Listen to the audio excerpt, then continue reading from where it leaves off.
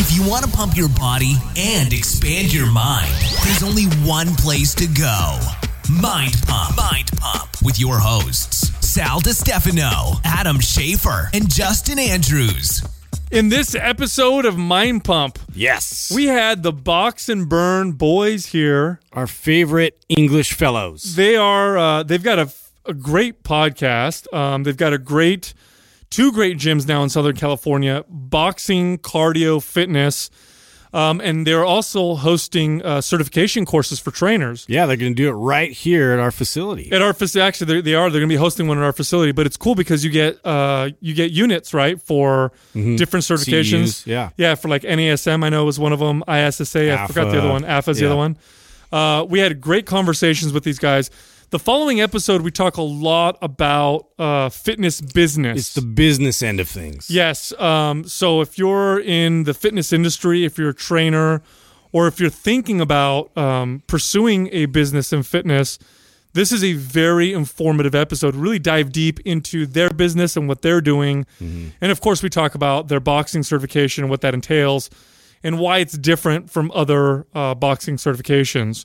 And of course, like Justin said, we are hosting one of their certifications here October 8th. Yes. I believe we might have actually said 7th in the episode, but it is the 8th. It's a Sunday, so plan on that. Mark that in your calendar. And you can come here to Mind Pump Media Studios and do your course here. And it's taught by the Olympian Tony Jeffries and, of course, his partners Glenn Holmes and Kevin Watson, who are the guys that are going to be on this episode you're about to listen to right now. Now, if you want to sign up for the certification, it is limited space. As of the recording of this intro, there's only 8 spaces left. They only have 30 people per class. Hurry the hell up is what we're trying to get at. To sign up, you go to Box and Burn Academy. That's Box, B-O-X, the letter N, burnacademy.com. It's going to be here October 8th in San Jose at Mind Pump Media headquarters. And if you use the code MINDPUMP, you'll get $100 off. And that code is only good for 48 hours. Oh, shoot. There you go. 48 hours and it's done. So when this episode drops, that's it. 48 hours and then it's no good. So without any further ado, here we are talking to Tony Jeffries, Glenn Holmes, and Kevin Watson.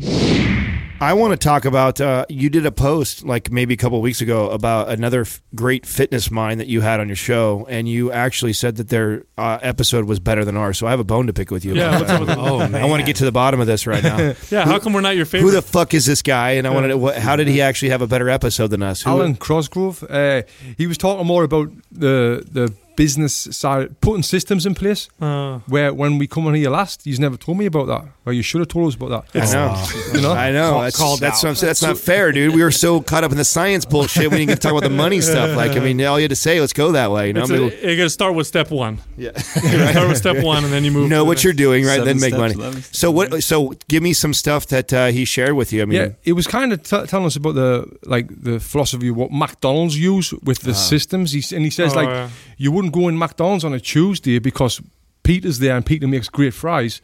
No, the fries are the same on every day of the week and that comes down to the systems that they've got in place, to make them. So, and it's kind of the same with receptionists at work. That's what we use for the example. Like every time someone comes in, they need to be greeted the same. The counterpoint I had to that was for reception and front desk and all that. It's a great point, but with trainers and classes and fitness in general, it's a very creative industry, and you've got to allow creative freedom with the trainers while still maintaining a system. So it's finding that fine line where you're giving trainers creativity, but you've still got to do that within the system. Absolutely correct. Having managed big gyms as part of a large chain, you definitely want to have systems that makes people know that they're going to walk in and get what they're going to expect, right? Yeah. It's a certain look, a certain feel, there's classes, the greeting is the same. However, that personal connection with trainers, you don't want to stifle that creativity from the trainer. Right.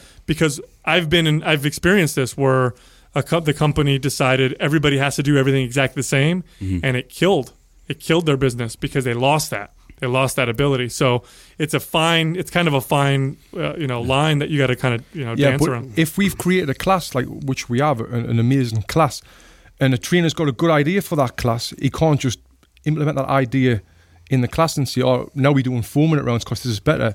If that idea is better, he's got to come to us and say, listen, I think this idea is better. And then if we all agree and we're all on the same page, then we'll put that across all classes. What I mean? I do. It's a tough one because on the one hand, you want to do that. But on the other hand, perhaps you have 10 trainers, and they're all good, by the way. So we're not talking about people who are shitty versus, they're all good trainers. Mm-hmm.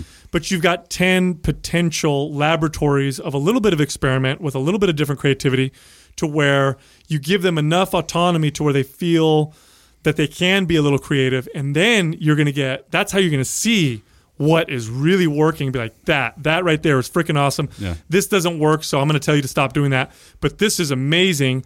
Let's see if we can duplicate that. And you want to be careful because you might stifle that. Well, you guys are embarking on probably one of the hardest things that someone can do when they start to branch out and they have multiple facilities and then franchise in a sense, like McDonald's or whatever, right?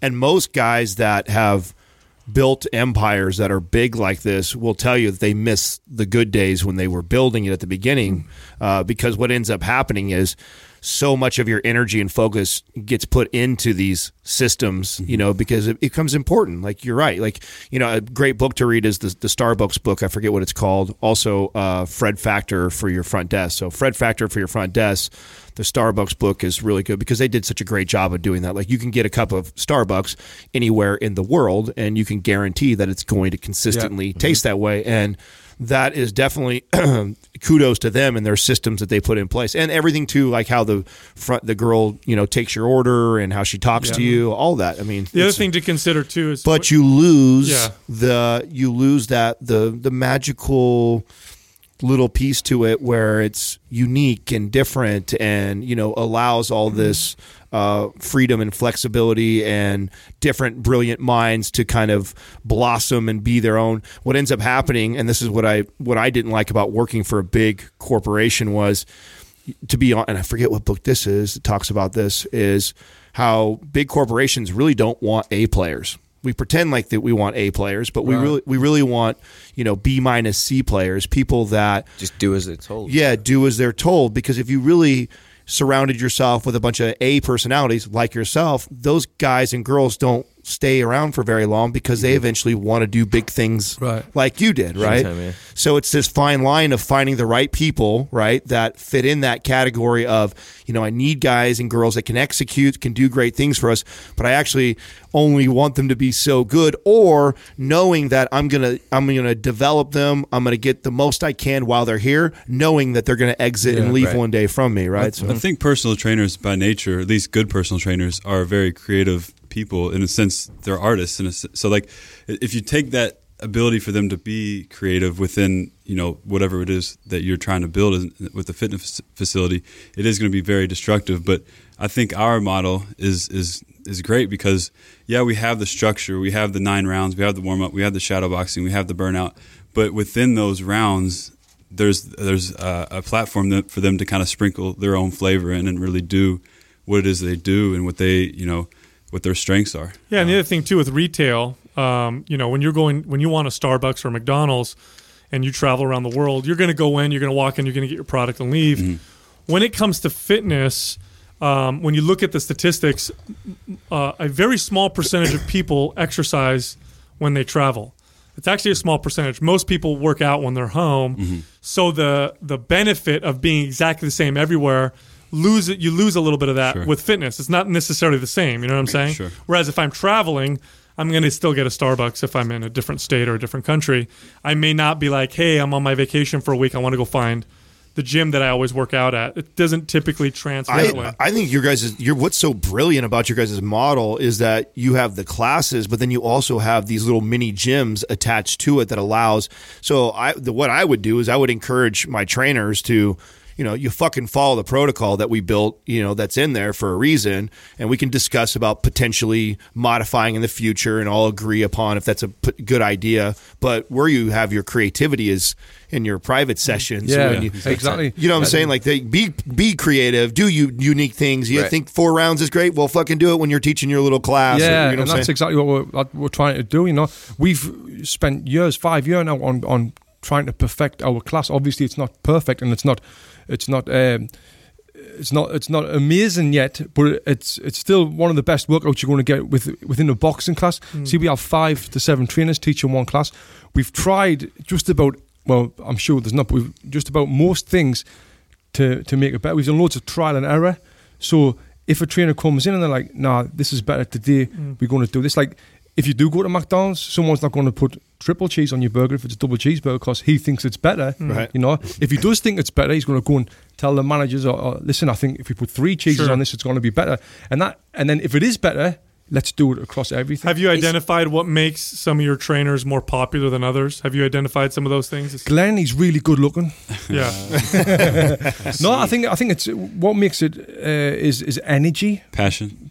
Yeah, energy. It really comes down to passion and genuine care about what it is they do and helping people, and then a sincere sense of I guess what's the word? Just a sincere sense to always want to get better and continue to improve, and consistency is a big thing. Do you guys train? How do you train? Wait! I want to before you go there, because what I want to know, it'll help everybody who's listening and watching this too, is what are each of you kind of responsible for the business? Like, what do you each kind of focus on the most? Like, is someone heading up the trainers most? One guy's looking more business vision and the financials? Isn't it like, what are each of your main roles in the growth of the business or the focus? Yeah, Kev's put together a trainer development program now, like a hiring system.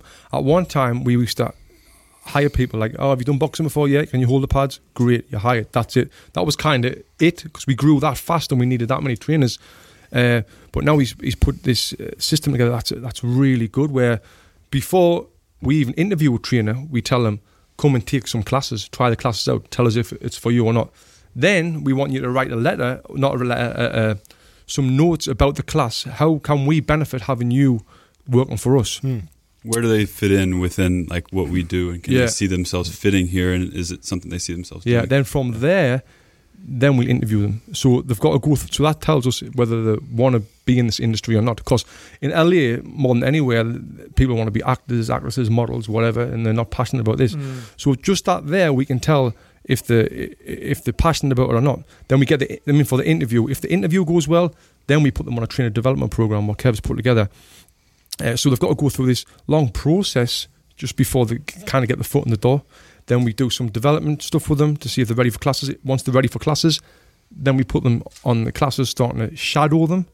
Then we start paying them because they don't earn any money up to this. It might take 2 weeks, it might take a month, it might take 2 months before they're ready for this process. And then who's managing the trainers like day to day? Like who's handling that? Like and then from there, once they get on the classes and all that, then we've got head trainers. Like Glenn is like the fitness director, and he overlooks all the trainers and and the performance. We've got another trainer, Stephen, who's helping with the performance as well of the trainers. Because like I said, we've got 30 trainers, so it's a big thing. The hardest thing in business is managing people, being a leader, and it's tough. It's interesting what you said at the beginning. How when people used to walk in at the beginning, it was like we needed them more than they needed us, really, because like Tony said, we grew so quick. The classes were packed. We just needed manpower.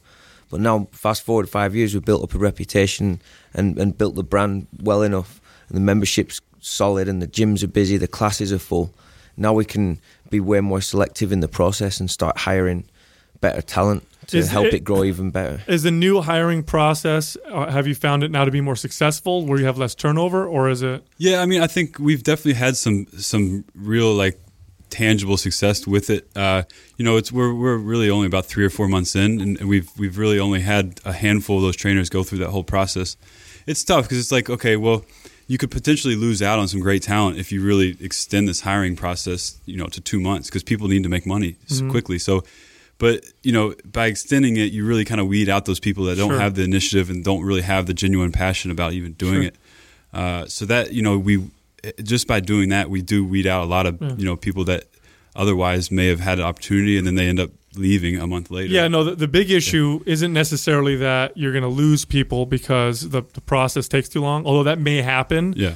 And like you said, those probably are people you wouldn't want anyway. Exactly. The real issue is this time and money that we're investing in this process worth it? Yeah. Because I've worked for companies that they actually analyzed their whole process, where they did this whole long interview process, and then they found that they only improved their turnover rate by like 2%. And it wasn't even worth, Wow. And then other times there's other, other techniques and strategies. October 7th is when you guys come here, right? Yeah. So October 7th, you guys are hosting a certification here in our facility.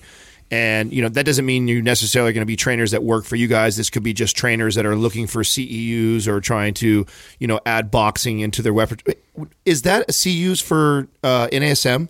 Yeah, for a bunch, there's like 3 or 4. Okay, so it even goes which is awesome. Mm-hmm. It goes for ACE, NASM. So you could be just one other. Yeah. So you could just be a trainer who's looking for the education piece, but then you could also potentially be looking for candidates that could be trainers for you guys at one point. Is that right? I would like some of these trainers that come through. I know. Mostly I guess Eddie came from Austin, but he was moving to LA anyways. But most of the trainers that we have that work for us now that have come from the academy, it's all been local, like Santa Monica academies. But for the most part, the trainers that we see in these satellite academies, they're just looking to kind of add the boxing training to their catalog of knowledge to work with their trainers, because everyone that does personal training these days wants to know how to box and how to hold pads correctly. Yeah, exactly. Yeah. Well, you are seeing a lot of interest for that from personal trainers, specifically. Oh, definitely, yeah. And then that's good. A huge side bonus of all this as well is like what we said when we do our courses in Santa Monica. It's almost like an audition, because they're coming. We're getting like 30, 40 personal trainers coming in the gym, and then we can pretty much take our pick and see like, oh, he's good, and then they're interested in working in the gym too. So she's charismatic. It's ended up being kind of like a good little recruiting tool at the same time. Are there many women that join these classes and are super into it? Because I know when I was training some of my clients, like my female clients were super into boxing. Are you seeing a lot of interest in that? Oh, huge. Yeah, the women love it, And what's your ratio? How many girls in the classes? More guys, more girls? It's probably like 70% females at the boxing fitness classes. 70%, yeah. But at the certification courses, that's different. It's probably 50-50. Yeah. But a great thing about this is teaching boxing, it's really good for keeping your clients, retaining your clients, because every time you do a boxing session, we've done some early on with Justin, I've done some before him, every time you do boxing, you get better. Each session you can see a big improvement.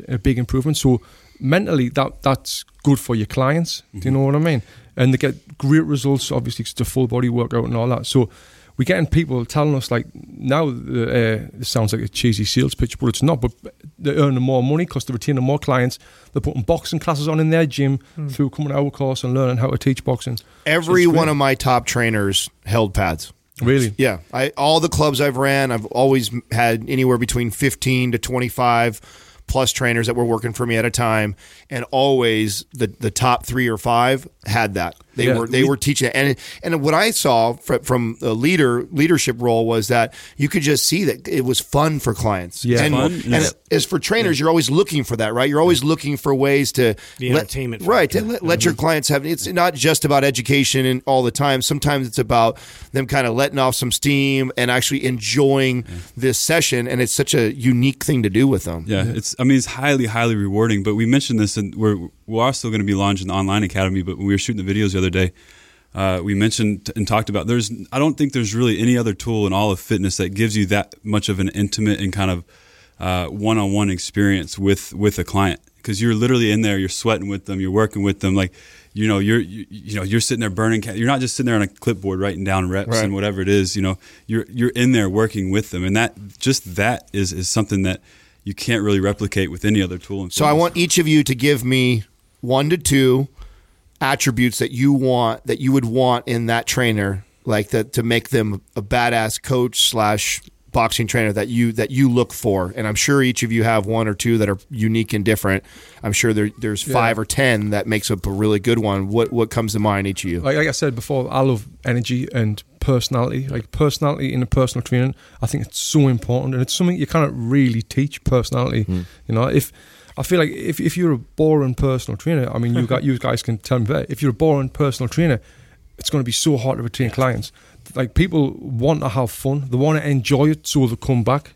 Yeah. So if we can get a trainer who's got a great personality, who's fun, high energy, I mean, that's perfect. Yeah, I'm right with Tony on that. I think that's the first thing that's going to help them retain clients, and then the knowledge is going to support that. So I'd say, along with personality, an eagerness to or a willingness to learn and get better and advance the knowledge growth minded forever. Yeah. You know, never get comfortable in your knowledge. Always keep trying to learn and grow and build. And if you've got that with personality, you'll smash it. Yeah. I think genuine initiative and commitment to bettering yourself and always getting better, not being complacent as a trainer, and then also just a genuine passion and care for wanting to help people and actually make them better. Because you could be a lot of personal trainers, and we see it all the time, are great salesmen. They can sell packages, but like, what's their retention though? They might sell a 10-pack because they made a great session, one session, but then are they retaining that person? It's not a long-term plan. You know, maybe you do for 2 or 3 packages, but are you training them 2 or 3 years down the road? And are they improving? You know, those people that are just strictly salesmen will be exposed eventually. That's a good point, because one thing that I noticed, managing other trainers was you would have your charismatic, outgoing trainers who did well, and then you'd have those other trainers a little more introverted, a little more quiet, but they also have a deep passion for wanting to help people. Yeah. So even though they don't have the same personality, they attract a different clientele, and they would do just as well. And long term, I think those people, I mean, personality is a huge part of it. You have to know how to communicate with people. You have to know how to find common ground. But, you know, again, if you're just strictly a salesman and you're a hype man, you're a great personality, like that person that may be a little bit more reserved but is a better trainer and is more genuine and about helping those people, long term they're going to make you more money. Yeah, I think they're more trustworthy as well. Do you guys have the systems in place to actually measure this and check it out? Like, for example, you said 30 something trainers you have working for you right now. Can I see that, you know, Susie's got a 75% retention in her members that come to her class, and, you know, Sal has, you know, got 90%? Like, do you guys have the ability to do that? We don't have the analytics per se. Like, we don't have them charted out. More so for the classes, like who's coming back and who's taking the classes. But, you know, I look at the trainer invoices every week to see what clients they're working with. Do I recognize that name? Is it a new client? Was it a trial? Am I going to see that name? So it's more up here. So we need to put that on paper. Yes. And let me tell you, getting back to, you know, how we started this conversation with how it's very difficult to manage a large staff of trainers and getting everybody being creative, but yet focused on one goal. This is something in my career that's helped me out. I was always a numbers guy, so I used to love to, trainers would come in and they would be so nervous and scared to sell because I got into this for helping people, and you mean to tell me I got to sell? Like, that's just so to make that an easier process for them, I would help break it down for them mathematically so it didn't look the same. For example, like, we used to talk about, like, the average person can close at about 25%. So, and, I would actually go in and figure this out for each of my individual trainers on what their closing rate was. And so I would say, okay, if you talk to, and I would be able to figure this out individually, and this would be my one-on-ones that I'd have and say, okay, it looks like, you're closing at 17%. So let's work that backwards. That means you need to talk to, 75 people. We know that if you talk to 75 people, half of those people will show up to your class. We know that if half those people show up to your class, that 30% of them will potentially enroll with you, and then 17% of those you actually close on a package. So instead of worrying about the sale and the closing, let's just work on you getting to X amount of people and focus on that number instead of stressing yourself about your sales skills, because that will come and develop as you go over time. Yeah. This helps you guide and lead them in the direction that you want with purpose, and when you're breaking it down really simple like that for them. Did you do all that manually? I did. Yeah, we didn't have great. I think that's an amazing approach. It's really good.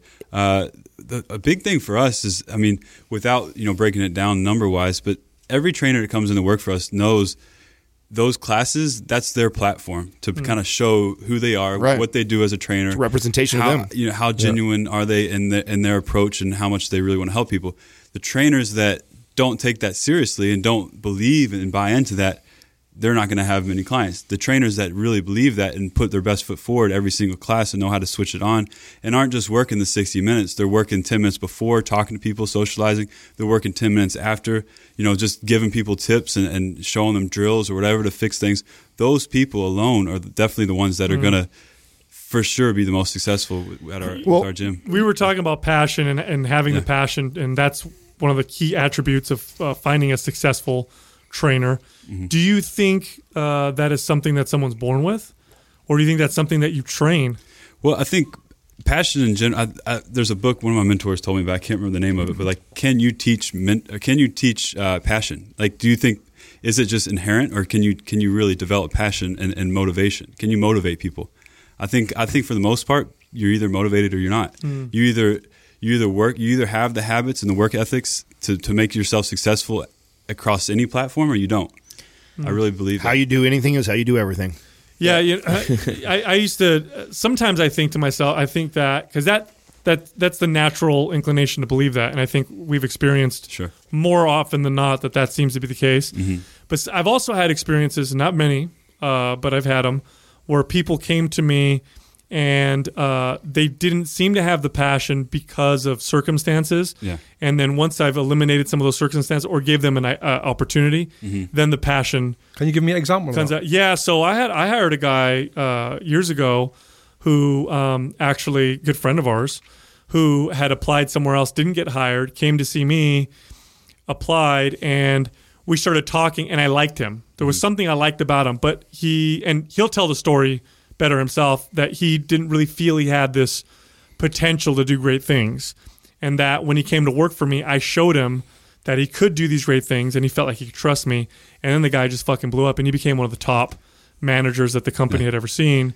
And I think it was just giving him that opportunity. Yeah, is that passion though, or is that you just gave him the opportunity, and then he developed? That's a good point. He could develop confidence, but that passion, I think, was there. He just didn't have a platform. That's hilarious. Oh God, no, that guy's very passionate. Yeah. He's passionate about sports and everything else. Yeah. You just gave him the confidence in something that he was less confident about. So it's just like, I believe anybody that's probably in this room right now, I could probably throw a subject or a career or a job out there that none of you have done before. You'd be like, fuck, I don't know what I'm doing. But if I built the confidence in you that, hey, you can do this, I'll teach you how to do this, you're all passionate guys, you'd probably fucking figure it out and be successful. It's finding what you like and what you love too. That's what's going to bring that passion out. You can throw somebody in a job that they don't like and they have no interest in it and be frustrated why they're not showing passion. Well, it's because they're not loving it. But then you think, oh, that person's not a passionate person. Are they performing though, or they may not be passionate about it, but are they performing? Because they can't. If they don't perform, they can't just leave that job, go get another job, and all of a sudden turn. They can still perform without passion. I think I'd say the vast majority of people that are working office 9 to 5 jobs are doing necessity. that. I don't think that passion is necessary. I think it makes our job as leaders a lot easier when you have passionate people. This is again why I'm such a numbers guy, because and it took me a long time to figure this out, because I used to look at my staff and I would say, I'd have my superstar fitness director or trainer that, I want everyone to be like him. But the fact is, there is nobody else like you. It's not going to happen. And I need to stop doing that. I need to start looking at this more like a football team, and that I've got a quarterback, I've got a wide receiver. Even though they're all doing the same job, 100%. They really are different and unique for the company. And so then I need to learn how to get the most out of each one of them. And for me, nothing was easier than showing them that way with numbers and analytics to break it down. So I could look and see like all of their different strengths. Like maybe you guys have somebody who fills classes really, really well, but closes like shit because they just don't have that charisma or passion to sell, right? But then they're really good about going out and getting leads to drive into the club.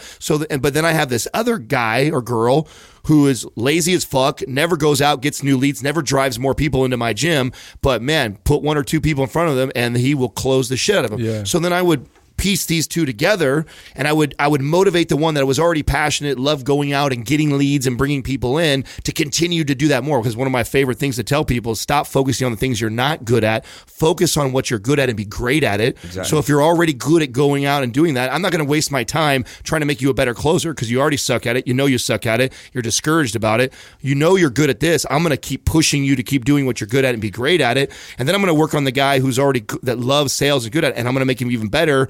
Not only at selling for himself, but maybe even helping others on my team and doing that. So how do you manage that?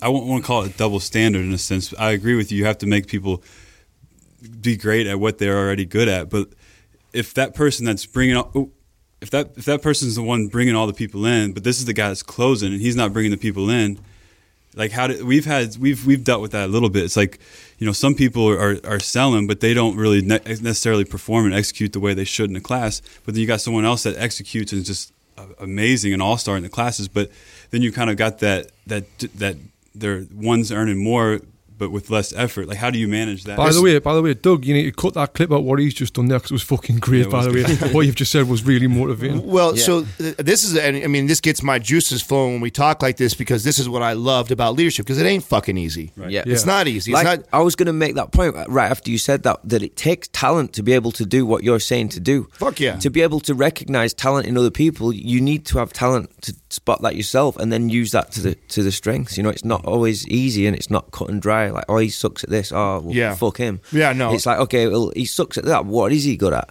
And then it requires talent to find out what he's good at, and then make him realize that he's good at that thing as well. Because he might not realize, or she might not realize that they're good at that. Well, I shared this on our podcast probably a couple times now, because people have asked us like some of the most like paradigm shattering moments or best advice that ever was given to you. And I tell this story about a time when I was probably 22, 23 years old. I just got into management and leadership. And my partner, who was a GM at the club, came in, and I remember I was working on all this paperwork shit because I was not an organized person. That's not what I was good at. I was good at leading people. And I just smashed goal, and in my head I was all proud of myself. My boss was coming in, the district level guy was coming in to come see me, and I thought he was going to come in and tell me fucking how great I was because I just killed it, right? And he came in and told me everything that I was doing wrong and picked apart, oh, you're not doing your paperwork here and your files can be better, this, that. And it just totally fucking discouraged me. But I'm also a passionate, motivated guy. So what did I do? I sat down at my desk and I'm doing the paperwork like I'm getting good at this. And my buddy, or someone who became my buddy later, at this time, my GM comes over and he fucking whack, knocks it all off the desk. He goes, "What are you doing?" And I'm like, "Bro, I have to work on this." Boss came in, said all these things. He's like, "Listen, you're 20-something years old. You're in a position of leadership for a reason. Okay, you've got qualities about you that are very, very special. This isn't one of them. Stop focusing on what you're not good at. Focus on what you're good at and be fucking great." Right. And it was like boom, this like light bulb went off. And when you think about that, those people are going to be, these employees are going to be so much more motivated to do the things they're already good at. Yep. Which as a leader, you want to drive and you want to push that. You start focusing on the things that they're not good at, and you put a lot of energy that way. You're only going to discourage them. We had a conversation the other day about what creates job satisfaction. Is it money, or is it the fact that you're providing value within your job? Most management, like we were saying, some are different, right? The psychologies of management and how to manage people is going to tell you the biggest motivating factor is having some sort of sense of value that what they're doing, that their work is important and it brings value to the business, not necessarily the money. Like any article, any book you read about managing people is going to tell. I mean, sure, money's important as long as they're comfortable, but I guarantee we're saying value, and I agree with you.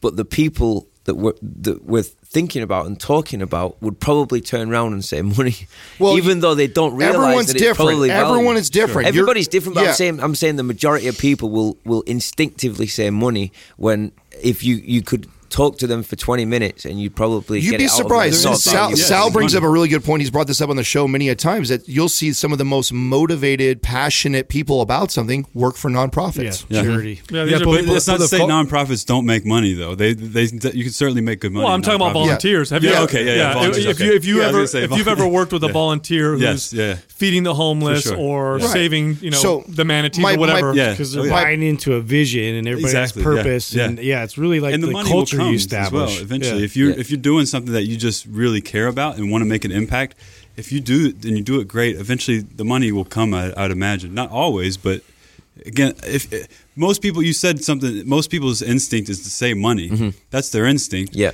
Just let them chase that money, but are they ever going to find that happiness in reality? Like they can buy as many. I mean, I love tangible things. I love buying nice things, but we all know that that's not what happiness comes down. But I think if you haven't got money is the motivator. But when you're in the position now that we're comfortable, money's not motivating us anymore. I tell you what, you take an employee that did a good job and you take them in front of everybody, in front of the whole staff, and you talk about how great of a job they did and how awesome they are.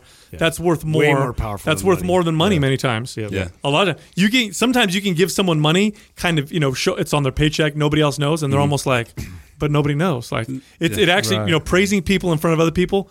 Very powerful, very, very powerful. Don't underestimate it. Yeah, like I think Kev hit the nail on the head when he said, if you are concerned with like being the best and being passionate and giving everything to what you do in your craft, the money will eventually come.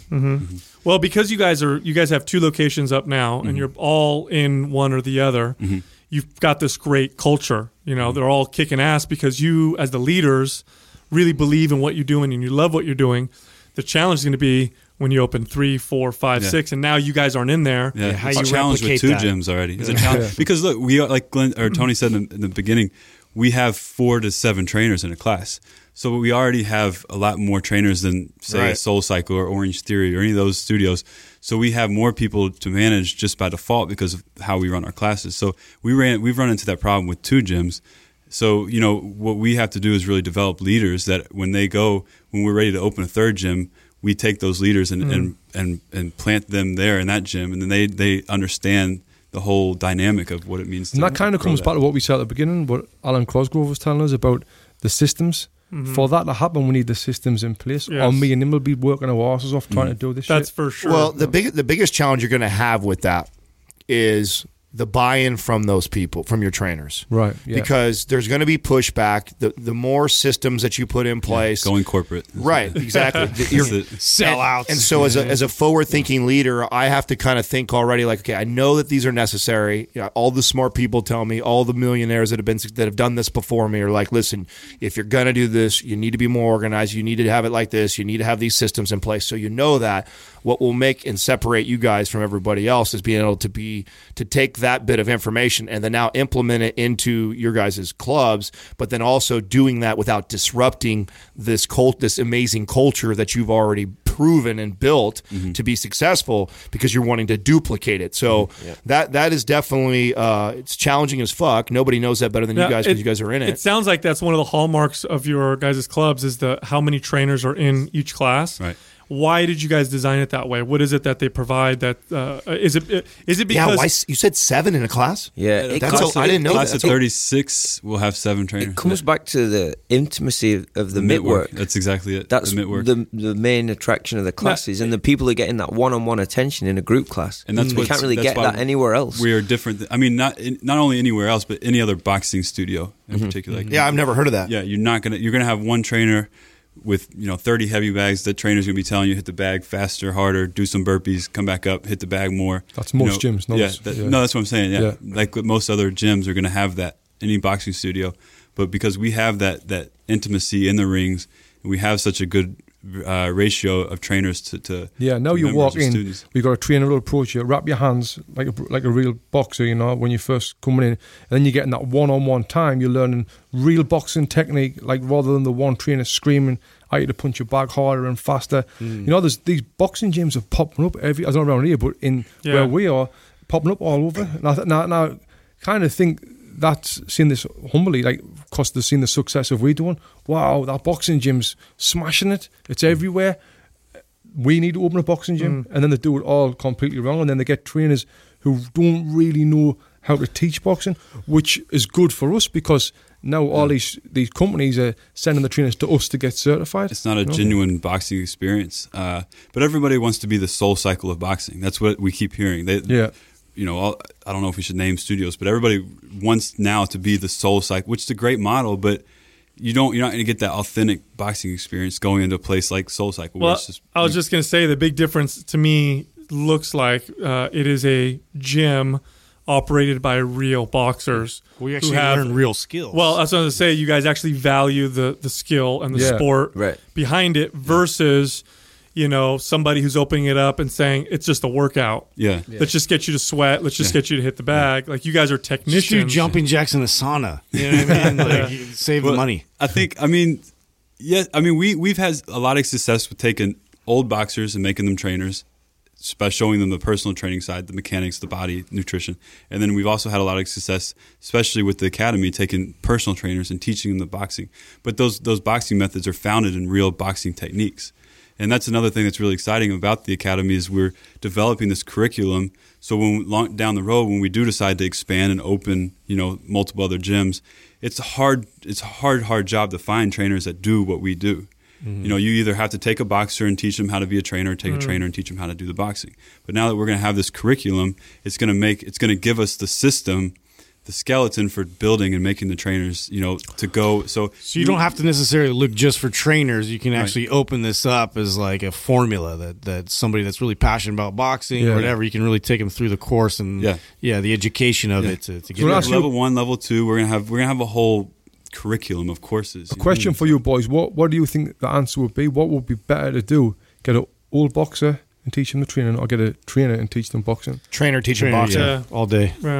Yeah. Not. It's like it is 50-50. Really. That would be my guess. I don't know. You get some coming from trainers. I'm sure we use to work with trainers. You get some really uncoordinated trainers who are fucking useless. You get these trainers like that. You can, for instance, you can get a NASM certification by sitting on a computer and being good at taking tests. Yeah. Well, I'll say okay. So let me correct. I'll tell you why that was a quick response. No, I'll tell you why we all said trainers. When you said a trainer turning into a boxer, what I envisioned, and I'm sure you guys can probably echo it, is I envisioned someone who's already a successful trainer who wants to teach boxing. Exactly. That's why I said trainer. Yeah. But if you're just taking a certified trainer who's just a certified trainer versus just a pro boxer, well, you can just then like an athlete versus like a coach. Like there's this big discrepancy. 80% of those trainers end up being failures already as trainers. So they're probably not going to. If you're not going to be a good trainer, you're not going to make it. I think you have to be a good trainer first before you could even be a good boxing coach. So I think big time, because I think you have to have those attributes, the empathy, the motivation, growth minded. We found people who've boxed at world level, world champions have tried to teach boxing to somebody who's never boxed before, and they can't relate. They haven't got a clue how to even begin. They don't understand articulate it, right? They don't know how to communicate what they've been taught. Because they've done it for years and years since they were kids and got to a high level, great. But that doesn't mean that you know how to convey what you did to somebody who doesn't know anything about it. Yeah, well, it's like if you asked an astrophysicist to tell you how the universe or whatever it is. Yeah, they're going to sit there and talk to Neil deGrasse. He's one guy that can break it down pretty simple, but it's like they're going to be speaking a different language. Yeah. So that's what I think that's similar to what you're talking about. You have WBC world champions. First 2 punches they try to teach someone's a body shot and uppercut. Well, I want to know what you guys. Hopefully, you guys will be open enough to share this on this podcast. Because I think that I like to get into the business talk with you guys. I think you guys are in an awesome business right now and with an incredible idea, and you guys are incredible dudes, and watching you guys grow it. And I know, being somebody building a business too, all the things that go behind the scene and the conversations that happen. I would love to know, what is your guys' greatest debate right now amongst each other, or that you argue about, as far as direction or focus? What comes to mind? Takes, the priority right now? What comes to mind to me right away, and you can tell me if I'm impatient. I just want to hire the most talented people ever, and I'm like, we're at the point now where we've got a reputation and a brand. I'm like, let's just get fucking stud trainers, and it's like, well, we've got to go through the system. Oh, that's a good idea, Glenn. Let's do it. I'm just so impatient. I think we're all on board with that. Of course we want that. But you two are way more patient about it than I am. You two are like, oh, we'll get this guy in and we'll spend some time with him and do the workshops. And I'm just about over the last year. I mean, you guys don't necessarily know, but just between us, think about over the last year, 2 years, the most talented trainers that we've brought in from day one. Where are they now?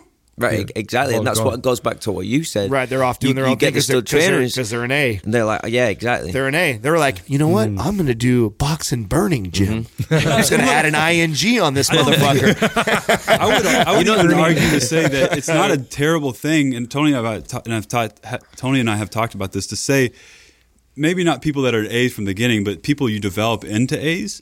And then they go out and branch out and do their own thing. Yeah, I know Tony really is dislikes it, but to me it's it's a rewarding thing. And look, if you're that what do you call it in Silicon Valley, the where you house their nest or whatever, what's it called? Oh, incubator. Yeah. If you're the incubator of all this great talent, people are going to want to come and work for you. You may go out, you may be creating your own competition, but they're going to know, hey, that I want to get better. That's the place to go. That's true. Yeah. Good relationships and good training. But the reason why I dislike that is because we put time, energy, effort, building relationships up with these guys and giving out opportunities. Yeah, and giving them help them create their own brand when they're doing absolutely nothing before.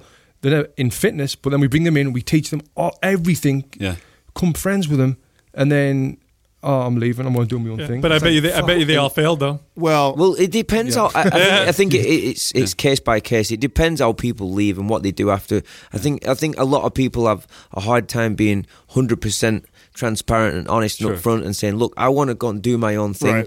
Right. Yeah. I value everything that you've given me, and approach it in that respect. Being honest and upfront, you'd get way further. You'd still have that relationship behind you going into whatever you're doing. But people have a real fear about being open and honest like that, and they'll tell you something else. And you're like, oh shit, and then it appears weeks and months down the line that they're not doing what they told you. And you're like, what the fuck? You know what I mean? It's like another reality we have to kind of just come to grips with is we are in the fitness industry. How many people are trainers for 30 years? Right. Most people use trainer. They're a trainer. Like you all were all trainers, right? How much training do you do now? Yeah. Like nobody's a personal trainer for life. Not a very few. Yeah, very few. Probably less than 1% of all personal trainers train for more than 20 plus years. It's the nature of the beast. Yeah, it's just there's the turnover. It's just like waiters and waitresses. Like there's just turnover. It's just going to happen. It's just the nature of it. What you were saying though is, I mean, we experience all the time. You bring people on, train and develop them. They think it's easy because they don't realize all the work that goes into doing getting fed all day. And they're like, oh, I'm going to go open my own personal training studio. Yeah. And I would tell these people, like, you're not going to succeed. Like, if you aren't the absolute best trainer in this entire company, you're not going to. There's no way you can make it on your own because it's 10 million times harder. Even if they are the best trainer, they may not have the other assets and attributes even then. It takes. Right. Yeah. I've been with these two since day one, right before the gym even opened. And the amount of times I've been asked, like, why do you want to start your own gym or your own box and burn gym? Or I'm like, nope. I see all the work and stress. Exactly. I've seen what they've gone through for the last 5-6 years, and I'm like, more power to you. Another thing that's frustrating, we had a guy a couple of months ago, we trained him, he had no boxing experience, we trained him up, and he was telling us, oh, this is the last job I want, I fucking love it here, it's great and all that. And we put him on classes and he was doing really well. We put so much time, energy, money into him, and then one day, no, I'm not making enough money, I'll quit. And I was like, fuck. Fuck, cunt. The guy from England. You know what? It's going to happen. It's going to happen. That was where you made your mistake. No, I'm saying. It's you don't want to get into this with him. It's going to happen to you guys, and the better you guys become, the more often it's going to happen. Let's be honest. The better leaders you become. It's a good problem to have. It is a good problem. And here's the way you have to look at it and the attitude you have to have, because you're right. There's going to be quite a few of them that do that, and inside you're like, you know what? Fuck that motherfucker. But you can't have that attitude because you know what? It's going to take. You always got to look for talent. Well, it's also all it takes. Because we think of it this way: if you're dealing with all these A players, okay, these are higher echelon guys and girls that you're meeting that get some development underneath you, take that, and then continue to rise up doing their own thing or whatever. You keep a good relationship, and this is why I always say your true net worth is your net circle. Is they're still part of your circle. You do a good job of, and I still to this day mentor many trainers that have worked for me years and years ago. And the way I look at it is this: like, if I'm really good to them, and I don't do it with the intentions of getting something in return, I'm just telling you this is what's happened in my experience. Is that guy or girl that goes on 5-10 years later and makes it huge? One of those will end up giving credit back to you or potentially be able to give you a hand. You guys know we're in this business now of the virtual world and social media and email lists and all that shit. Like, how great would it be that, this guy was with, say I come work for you guys, I fucking blow it out the water, making all kinds of money, and then I'm like, hey guys, I'm going to go do my own thing. Maybe I do the boxing thing for a while, maybe go find TV. Who fucking knows what I do? But I get huge. And I'm still in good relations with you guys. That's what it's all about. Right. To do a favor for you. Yeah, no big deal. You want me to email or tell my people or give you a shout out? Like Kev said before, a question for you boys is, like, no one wants to be a trainer for 30 years. If this is not their career goal, how do you keep them motivated? Well, we came back to that conversation.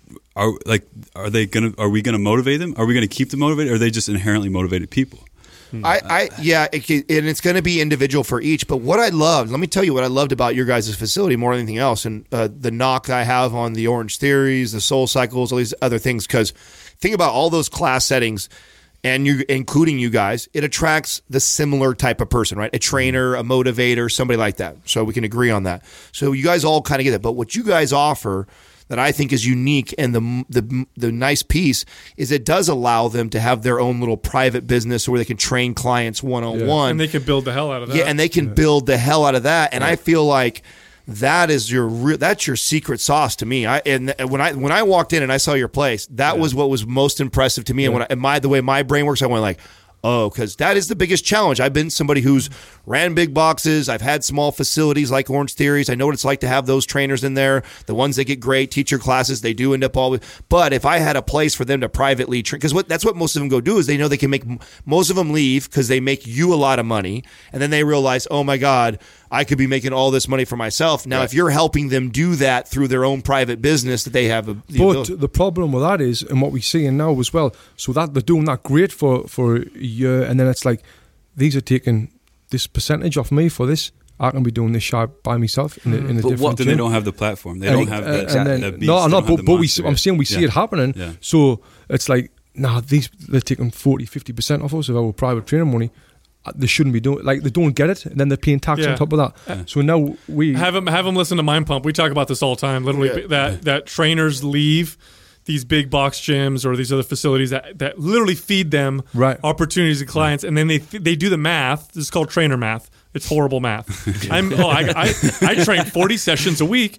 I make $50 an hour. I could be making the full session rate, $90 an hour. Look how much money I could be making. Right. Even if I train 10 less clients, I'm still going to make this much money. Right. And then they go off on their own and they fail. Yeah. They fail miserably. Or they initially have 10 6 months, clients. initially, but then they fall off, and it's like, wait, how am I going to replace those people? Exactly. Yeah, as soon as they get out, they're like, machine. So apart from listening to Mind Pump, how can we tell them about that? Like, listen, you're going to feel like. Well, either that, or let's talk about how do you guys have that structured. I'm interested to hear the scale, because what I would do is if I had a trainer who's performing really well in my classes and he's driving a lot of revenue, or her driving a lot of revenue to my business, and then in addition to that, they're also private training, I would create some sort of a pay scale that's structured that encourages them to be good at those things, because I'm going to pay you more money over here for being.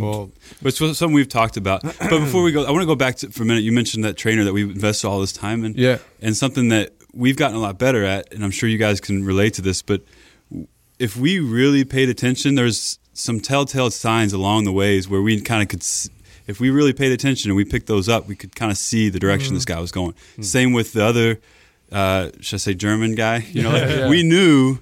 There's another trainer of ours that we had that left. But like, we knew from almost day one, if we had just listened, if we had just saw and like paid me and attention. him are US citizens now, by the way, so we can say that all day. So it's a hard thing to like listen to those signs that you see and say, okay, let's just cut it off now. Let's just cut the umbilical cord and get rid of them. That's a really, really hard thing to do, because again, we're a gym that needs a lot of trainers. So it's like, how do we just cut these people off? You replace them first. That's what you do. Well, if I had a staff and I saw some problems with some potential problems, even though they were still doing good, in my mind, I'm already replacing them with someone else, just in case. Worst case scenario, I got another good employee. And then to answer your point, Tony, what you asked about, how do you discourage them from thinking the grass is greener on the other side?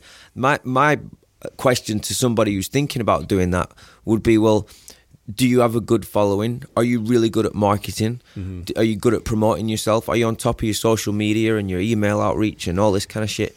If you're not, then it's not an option. And a lot of trainers, like what we mentioned back at the beginning, aren't great at that kind of stuff. They're not marketing type brains. They're just good at it. They want to put the time and effort into exactly, doing and it's gonna take a lot of time and energy on the marketing side to be able to get that build and grow to where you were when you were inside the gym. We just had an episode recently talking about tech and social media and when's it too early to start, blah, blah, blah. But you just said something that makes me want to ask you guys, is this something you guys take into consideration when you hire someone's social media presence? Do you guys look at that? No. You don't? No. Do you think we should? We look at it. I look at it to see if they're out with girls or whatever, like drinking all the time. Well, do you know an example of your guys' business? So I like to always look at like other businesses that are similar to your model that may be using this strategy. Are you guys familiar with Barry's Boot Camps? Yeah, sure. So they use that. SoulCycle would too, I'd imagine, right?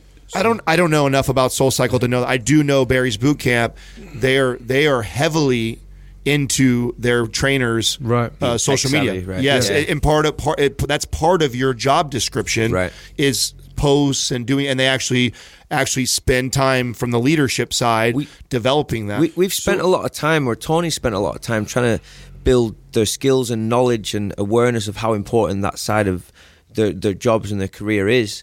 You know, we've had speakers come in and say, you know, be on top of your shit with this stuff, do this, do that, giving like, you know, practical tips on how they can grow their following and build their presence. And a lot of people, a lot of trainers that we deal with, they don't really jump on it and see the importance of it. They just kind of see it as, well, that's not really for me. I'm a trainer. No, but if they come and apply and they already have, right, that's part of their job description. So huge. They do this really well. A way that you guys can start to kind of implement that now. So it's not like totally rocking the boat. I know you guys got video guys that are kind of following you around more. I would, you know, schedule him. I'd pay him for a day where he's going to, on my busiest day of trainers and coaching, and he would be walking around taking great shots of my trainers teaching the classes, and then I would upload it into a Dropbox that all my trainers have access to. So now you're handing them good-looking, high-definition pictures of themselves teaching in your facility, and you can already, if you want to get to the next step, you can have a guy, if you have the funds to do this, a little bit of an investment, and then you brand it. You could put your Box and Burn logo, whatever on it. But if it's a high resolution image of themselves, so where this comes from, this is part of our strategy. So we have guys like yourself who come in and, you know, part of our teams, and we're actually putting together a actual packet for this. So real soon here, you know, fast forward a couple months, you guys would come here. Taylor would hand you guys a packet, and in the packet actually gives you a social media strategy on how to use the photos and the videos I'm about to provide, all edited and done for you. Right. And how nice is that, right? Yeah, class. Right. I don't get to push you and say, "Hey, Tony, could you please post about me this week?" Or that. We're doing some of that in the academy. In the level 2 academy, we do a big thing on social media marketing and helping trainers how to promote yourself. Because it is a massive thing, but. And it's so fucking frustrating to me, because I'm huge on social media when trainers don't want to do that. Like I've tried to set them up with our camera guy to get spotlight videos on them and about the career and about the life. We offer to pay for it. Yeah, we offer to pay for it. I even set the time and the date, and then they'll cancel. Oh wow! And it's like, what the fuck? Yeah. We've got like this many, like tons of trainers, and they'll not do it. It's like. Have you guys thought of other strategies as far? So I look at, you know, your business and like some things come to mind as far as scale is concerned. Like, you know, what we're talking about all here, it seems like great strategies for like a physical location and improving on the current status of where your business is. Have you guys thought of like, you know, turning this more into like a licensing kind of a thing where you're going to go into other gyms, you're going to teach their trainers how to implement your very specific class that you've systematized completely, and now they can implement that. And, you know, this is a brand that they pay to be a part of. It's funny you should say that, because that's something we've been speaking about very recently, about affiliate, because we're doing these academies and everyone's asked us about boxing classes. How do you do your class? How do you structure it? How many stations do you have? What do you do? So it's like we can do an affiliate, and this is something you boys may be able to help us with, where we go into gyms. So you might have a gym, whatever it's called, and they might want to put a boxing class in there. We can put a box and burn class in there. So it's not a box and burn gym, right? But this branded gym's the way you guys do it's everything. An affiliate, and they pay us a monthly fee. And then they come and get the trainers. I see a lot of opportunity. I think that'd be a lot easier to scale, like Justin. Oh my god! And then you want to talk about potential, like you know, Body Pump and Tybo and all Les Mills killed it. You guys should just go through that. That's huge. Yeah, so this is something I'd love to talk to you about after, because I know you are all smart bastards and you should be able to help us with that. one thing. Speaking of the potential, speaking of the potential of that, I watched the 60 Minutes with the CrossFit guy, the guy that founded Glassman. And in that it mentions how he's made the majority of his money from lawsuits from people who've tried to start CrossFit gyms. So he's made a shitload of money from the CrossFit franchise, but then he's made even more money from suing people who've tried to do CrossFit and it's not part of his franchise. Well, it's actually so it's like what we're going to do is we're just going to go around the whole world, right? And if there's a boxing class in that gym, we're like, is this Box and Burn Trail? Is this part of the franchise? No, it's not. All right, see you in court. You must have some really good attorneys. Here's your son. How do you say that you have specific ownership over how to do a squat with a clean. How do you? I don't know how. He must have some really good got it. Well, it would be the systems that you guys would do, right? That's what you would do. Yeah, you'd have to have your signature system. Yeah, you'd have but even then, I feel like it would be really hard to enforce those. I mean, clearly it works if he's done it, but going back to what you said before about the question about if the trainers are performing, can you reward them higher? Mm-hmm. So another thing Kev done, it's absolutely amazing. I think it's even better than Kev thinks. Is a tier system. Do you want to tell them about the tier system? How we do that, Kev? Yeah, I mean, essentially, it's just it's it determines your rate, what you make per class, and it ranges from, I guess we could say the amounts that really matter. I mean, anywhere from $18 to $30 a class, depending on your tier, and then you can make anywhere from 40 to 60% depending on your tier. And so there's other things involved. Like once you get to tier 2, there's a $500 bonus. Once you get to tier 3, there's a $1,000 bonus. Just give them a little, but it's also volatile. It can go up and down. So it's based on performance. In leadership skills, but it's also based on your education, so your certifications, workshops, other things you do. Obviously, the education side of it is not going to be volatile. It's not going to move up or down too much unless you let your certification expire. But it holds you more accountable in the classes, and as far as showing leadership skills and performing and doing what you're supposed to be doing and what's to be expected. Every quarter, we have performance evaluations, and we bring them in. All the leaders will score the trainers they work with the most, and again, depending on their score, they can either go up or they can go down.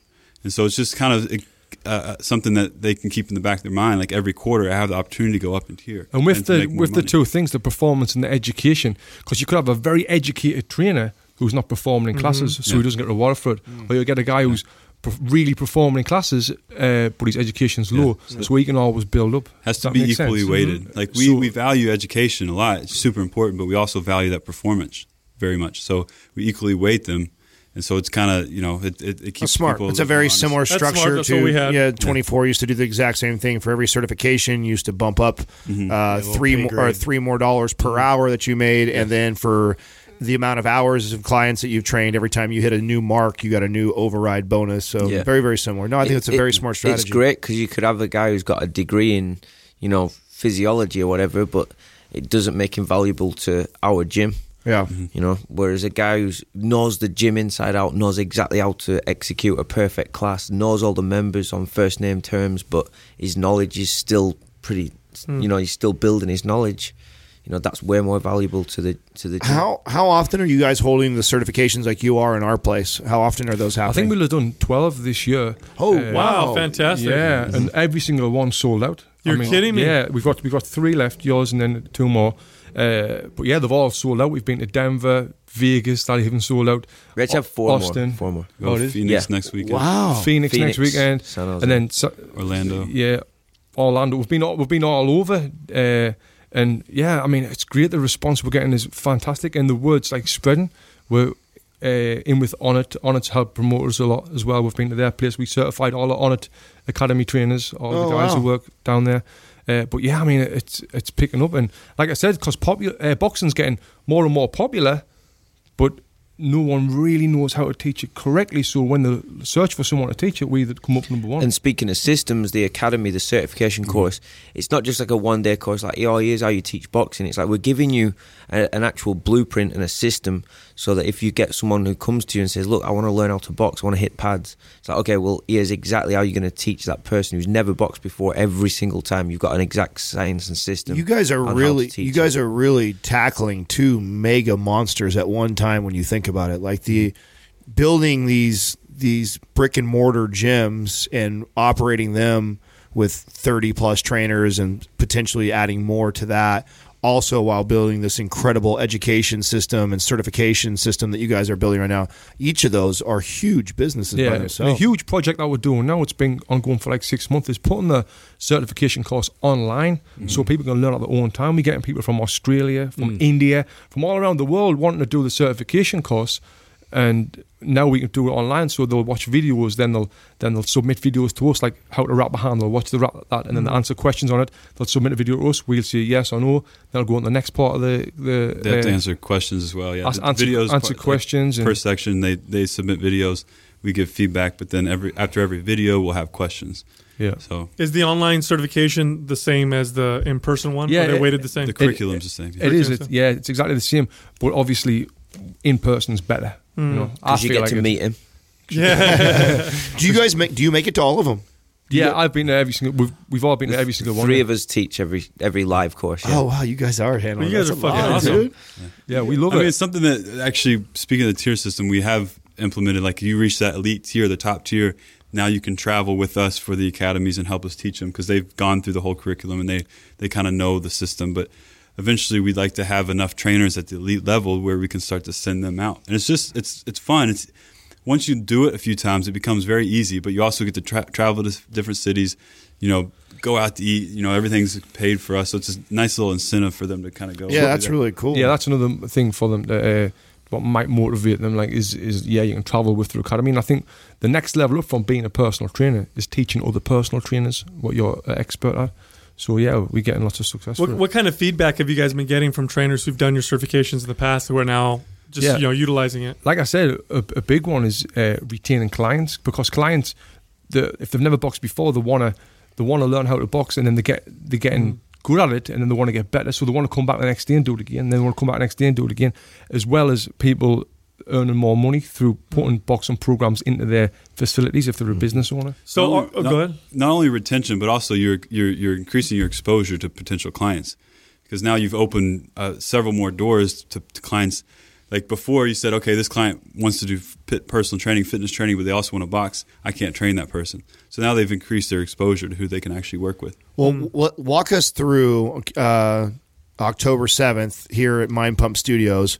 What does that day look like for somebody who enrolls and comes to this class? How do you start the class? To walk me all the way through every step. Yeah, so the first thing we do was talk about the importance of safety and hand wrapping. You know, you need to wrap your client's hands, because if you don't wrap your client's hands correctly and you try and teach them boxing, they're going to get injured. So I'm assuming, do you guys provide wraps for everybody too? So everyone gets a free pair of hand wraps. And then, like I say, we teach them how to wrap hands correctly so your clients don't get injured. Because if your client get injured, they're not going to come back and train with you, you're not going to earn the money. So we do that. Then we go over a boxing-specific warm-up. So you're going to make fun of me. Go ahead. It's fine, because I know I wasn't a fucking boxer. So because that what you just said right there, I don't know how to wrap. So I used to make my clients get those gel inserts. How bad is that? No, they're all right. Is okay? Okay, they do the job. I approve. Yeah, they're not as good as hand wraps. Sorry, you can call me an asshole. It's all right. I'm not a trainer anymore. I don't do that shit. But as well, when you're wrapping someone's hands, that gives you the opportunity to connect with them. You're holding their hand, you're wrapping them up, you can talk to them, and right. You know, build out. It's kind of cool too. Let's be honest. Yeah. If I've never fought before and I'm sitting backwards on a chair and you're wrapping me up, exactly. It gets me hyped just thinking about it. So you build that emotional relationship, and then they feel like badasses. Now they've got their wraps on, like fuck, they feel legit. And then we go through a boxing specific warm up where Kevin or Glenn will take them through that. Then from there, we teach them how to box, because it's very important that you know how to box before you go ahead and try and teach it. Right. Like, it sounds so obvious, but nobody else does that. Right, yeah. Yeah, you see these trainers that think they know how to hold the mitts, but I'm going to... If you ask them, when you step left, why do you step with your left foot first? They've got no idea of the answer, you know? So we teach you how to box, and then we teach you how to shadow box and tell you the benefits of shadow boxing. Then we go into how to teach other people who's never boxed before. That's the kind of the main thing, like teaching someone who's never boxed before how to box. We've got the system down. You know, I was thinking the other day, we've taught people how to box over 25,000 people in the last five or 6 years.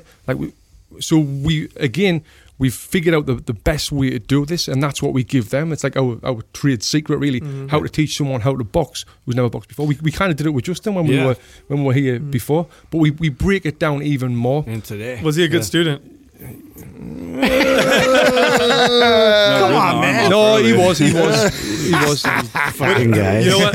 Kev had an ice pack on his shoulder. He never told you about that. What a lot of people don't realize either is there's also, we were talking about this earlier outside the studio, there's a technique to holding pads too. Oh, yeah. A lot of trainers don't know that. They think it's just teaching the boxing, but if you've ever held pads for someone and you don't know how to move with it, and you get hurt, you end up hurting your wrists and your shoulders. So skill and timing and technique involved to get good at it. I've hit pads. I've been around boxing since I was 10 years old, for forever, like over 23 years. I've hit pads with the best boxing trainers in the world you can think of. And I'm not just saying this, and I'm not blowing smoke up his arse, but Kev is better at holding mitts than anyone. No, I swear down he is. Than anyone I've ever trained with before. And like I say, I've worked with the best of the best Olympic trainers and all that. And then Kev goes over how to hold pads correctly, because it's about resistance, height, your balance, your stance, timing. Timing is the big thing, and Kev breaks it down in such a way that makes it easy for you to be able to teach other people, how to hold the mitts. And like I said, it's great when you hear that popping sound. Like you hit mitts with Kev today. You see how good it is. Oh yeah, He made you feel made me good. snap, made me feel. I had some power there. Why am I the one without the headphones, man? What the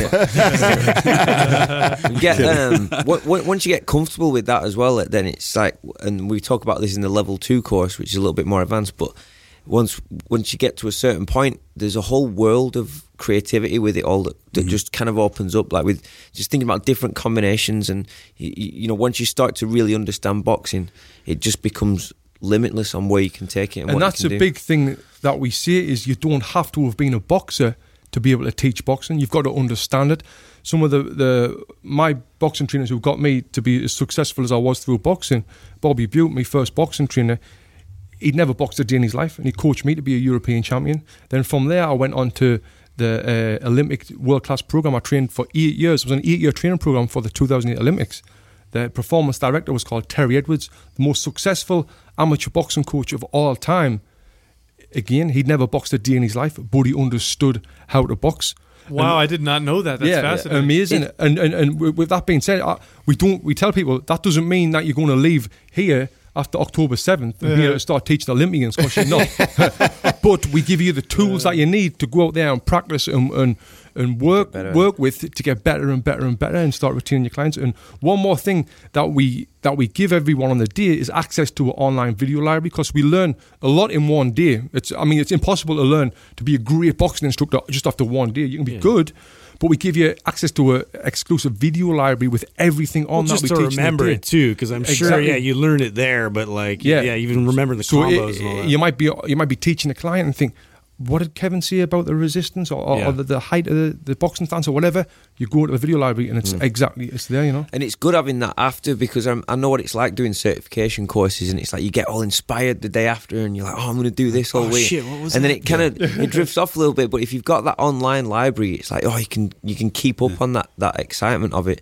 But not only is it just teaching people to understand boxing fundamentals and understanding how it works, but we go into the detail about how to coach it as well, you know, like positive reinforcement and just coaching basics and getting people to speed on that side. Sal, have you boxed before? Very, very, very little. I have a little bit. I've hit pads, but it's been years, and it was for maybe 6 months at the most. So, right. Yeah. He's our most athletic one. Right. Yeah. He's got the best six-pack, hasn't he? Yeah, he does. I'm all show, no go. He does.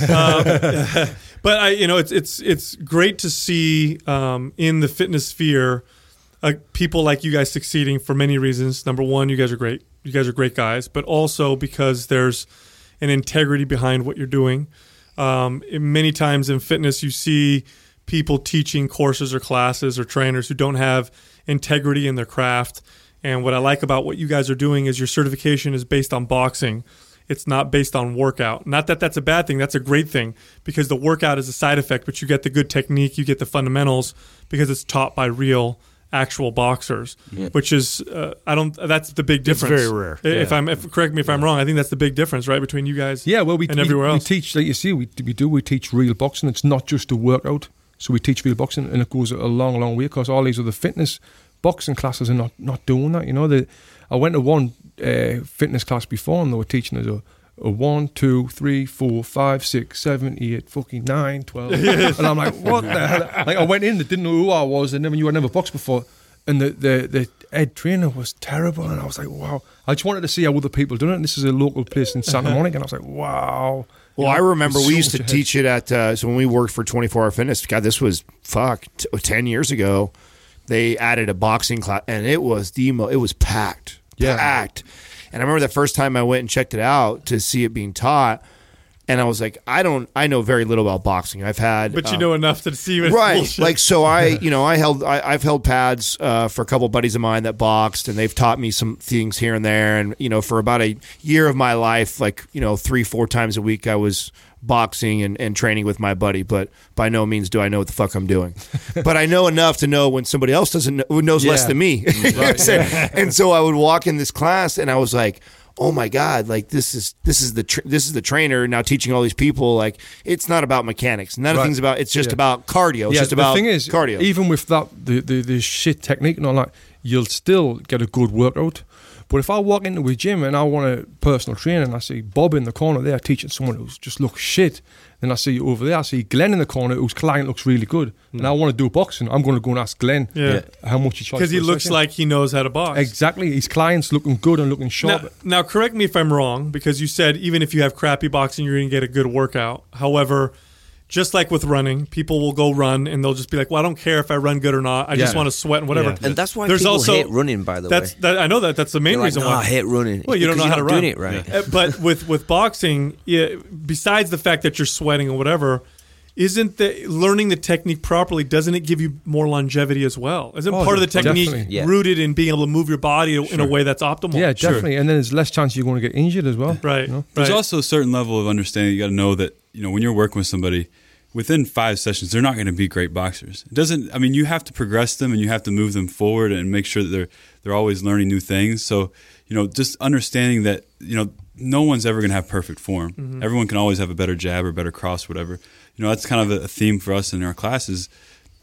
We want to teach real boxing and real boxing technique, but at the same time, like, people are there to have fun and to get a great workout. But ultimately, are they going to be great boxers in the first week or two? No, it's not a sprint; it's a marathon kind of thing. So, if we have their commitment and they have the understanding that they're going to come here, they're going to get a great workout, they're going to have fun, they're going to feel better after. They'll become good boxers over time. And that's what we see. Them 3 things, like why people come back. The number 1 reason they come back to Box and Burn is because they have fun and they're enjoying it. The number 2 reason is it's a great, amazing workout. That's not the number 1, that's number 2. The number 3 reason is they learn to box. Now, if you try and teach them too much how to box, and that might take the fun out of it, because, like he said, like, they're not going to be perfect. So if you stand there for a full hour trying to teach them how to perfect the jab, it's going to take the fun out of it, and they're not going to really want to come back. But if they're doing one thing, if they're doing something like where they're punching with their hands open, obviously you got to correct that because they're going to end up getting injured. Like, you got to put a stop to things like that immediately. But as long as they're not doing anything that's going to really, increase their exposure to injury, and we're giving them the right techniques, we're reinforcing them over and over, we're holding them accountable. Not many people are going to get that right away, but eventually, knowing we have some time. Justin was punching hard today.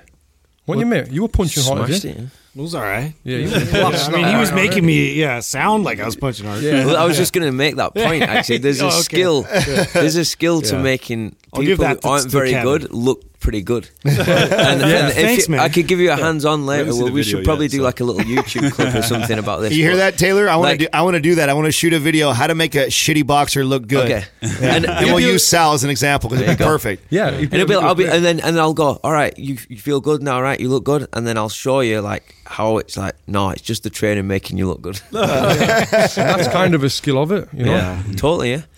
Wow. So let's talk about October 7th here. We got you guys coming. You 3 are coming to teach the class then. Yeah, we'll be here. Wow, that's fantastic. How does it work? What is the cost? I know you guys are going to have maybe a code or something. Yeah, we're going to create a code for your listeners for 48 hours after this podcast's released. So you'll be like, which we'll give you the code in the intro when we record that. I also believe that we could probably do a direct link probably right to a landing page or something where they can probably go straight into. Yeah, we'll see. Go there. So the price of the course, the 1-day course, it's only $397, but with your code they're going to get it for $297, which is a fucking bargain. Nice. And then with that they get the CEUs for NASAM, ACE, ISSA, AF. I think it's called AFA, yeah. So they get the CEUs for that, and then they get access to our online video library. They get a certified boxing T-shirt. They get the hand wraps. They get a notepad, pen, high-res photos from the day. The thing is, right? It might sound crazy, but we're not doing this to make money to get rich. We're doing it well, one, we love it, but we're doing it for the brand as well. Mm-hmm. But we absolutely love doing it, and the results that we're getting from people, I mean, it's great. Like that's why you see some courses is like $1,000, and our Onnit's courses are like $1,100, you know, and like we charging like $300-400, so.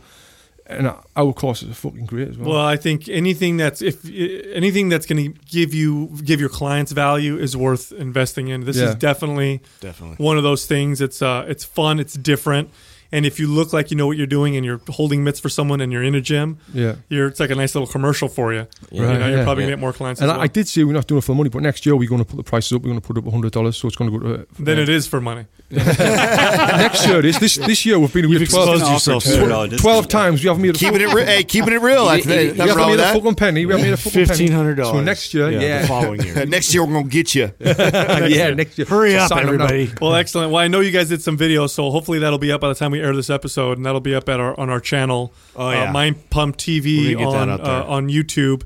And it's always a pleasure talking to you guys, man. Yeah, thank you for having us on. Yeah, I really appreciate this. Looking forward to October. We'll all be around here too, so I'm looking forward to that. I want to take that class. Yeah, that'll be cool. Yeah, it's going to be awesome. Hook me up though. Look forward to meeting everyone. And you can go to boxandburnacademy.com and find out more about it. Excellent. Thank you. Thanks, boys. Thanks, guys. Thanks. Thank you for listening to Mind Pump. If your goal is to build and shape your body, dramatically improve your health and energy, and maximize your overall performance, check out our discounted RGB Super Bundle at mindpumpmedia.com. The RGB Super Bundle includes MAPS Anabolic, MAPS Performance, and MAPS Aesthetic. 9 months of phased expert exercise programming designed by Sal, Adam, and Justin to systematically transform the way your body looks, feels, and performs. With detailed workout blueprints and over 200 videos, the RGB Super Bundle is like having Sal, Adam, and Justin as your own personal trainers, but at a fraction of the price. The RGB Super Bundle has a full 30-day money-back guarantee, and you can get it now plus other valuable free resources at mindpumpmedia.com. If you enjoy this show, please share the love by leaving us a 5-star rating and review on iTunes and by introducing Mind Pump to your friends and family. We thank you for your support, and until next time, this is Mind Pump.